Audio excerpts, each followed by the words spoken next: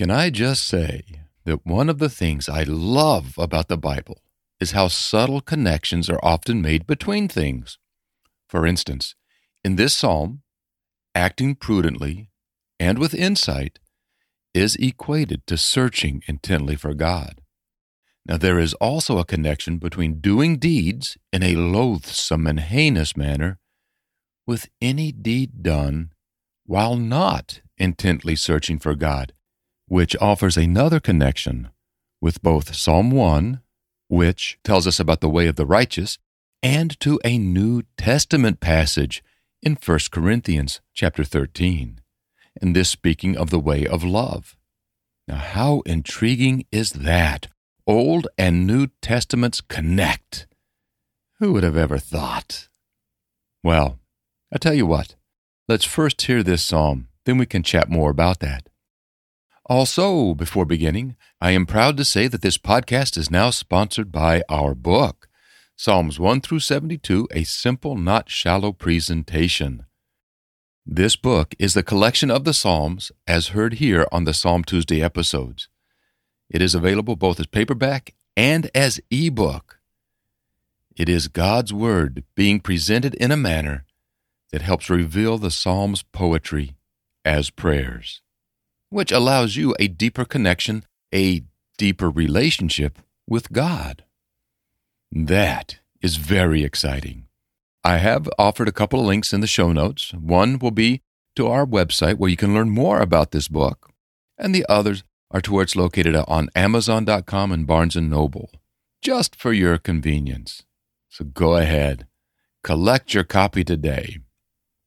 But for now, my name is Charles Yerkes, and this is Psalm Tuesday here on the Simple, Not Shallow podcast.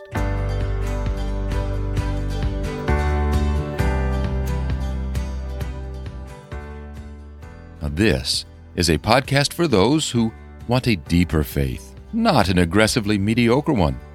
Psalm Tuesday is a series in which each and every Tuesday we listen to a different psalm being read, and read in a manner that honors its original use as part of a worship service.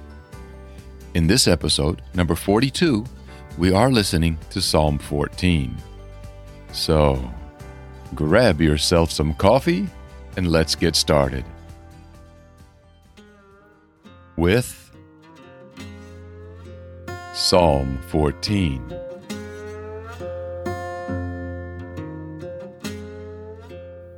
It is the fool, the irreligious unbeliever, who has said in his heart, "There is no God." These have perverted themselves and are corrupt.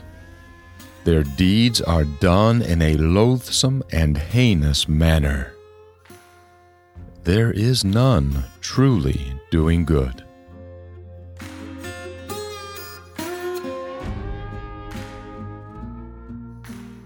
Our Lord, from heaven, has looked down upon all mankind, to see whether there are any who have insight and act prudently.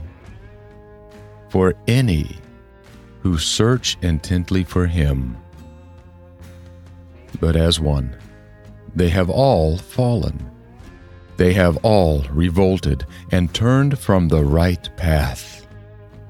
They have turned from God. They are morally corrupt, tainted and confused. No, there is none truly doing good. There is not even one.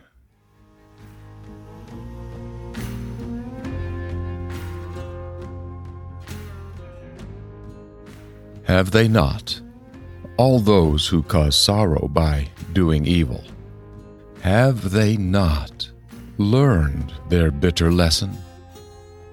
All those who devour my people, who make a meal out of them, the same as they do with bread.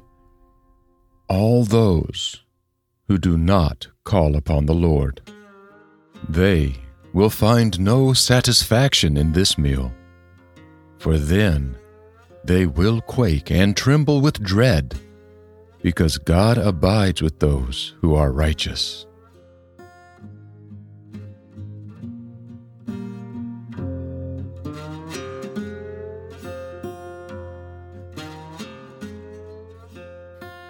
You act shamefully in your plans directed against the poor, because the Lord is their refuge.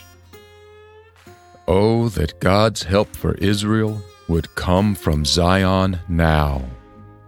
For when the Lord restores the fortunes of his people, Jacob will shout in triumph, and Israel will rejoice.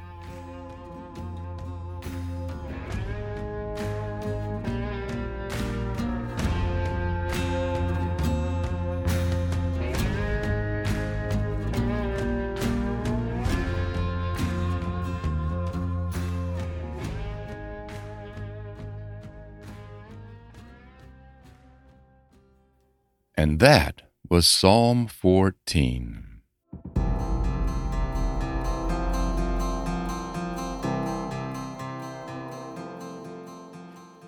So, did you hear the connection to Psalm 1 and 1 Corinthians 13?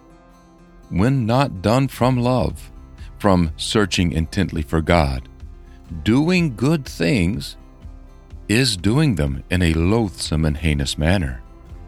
Now take a moment and let that sink in.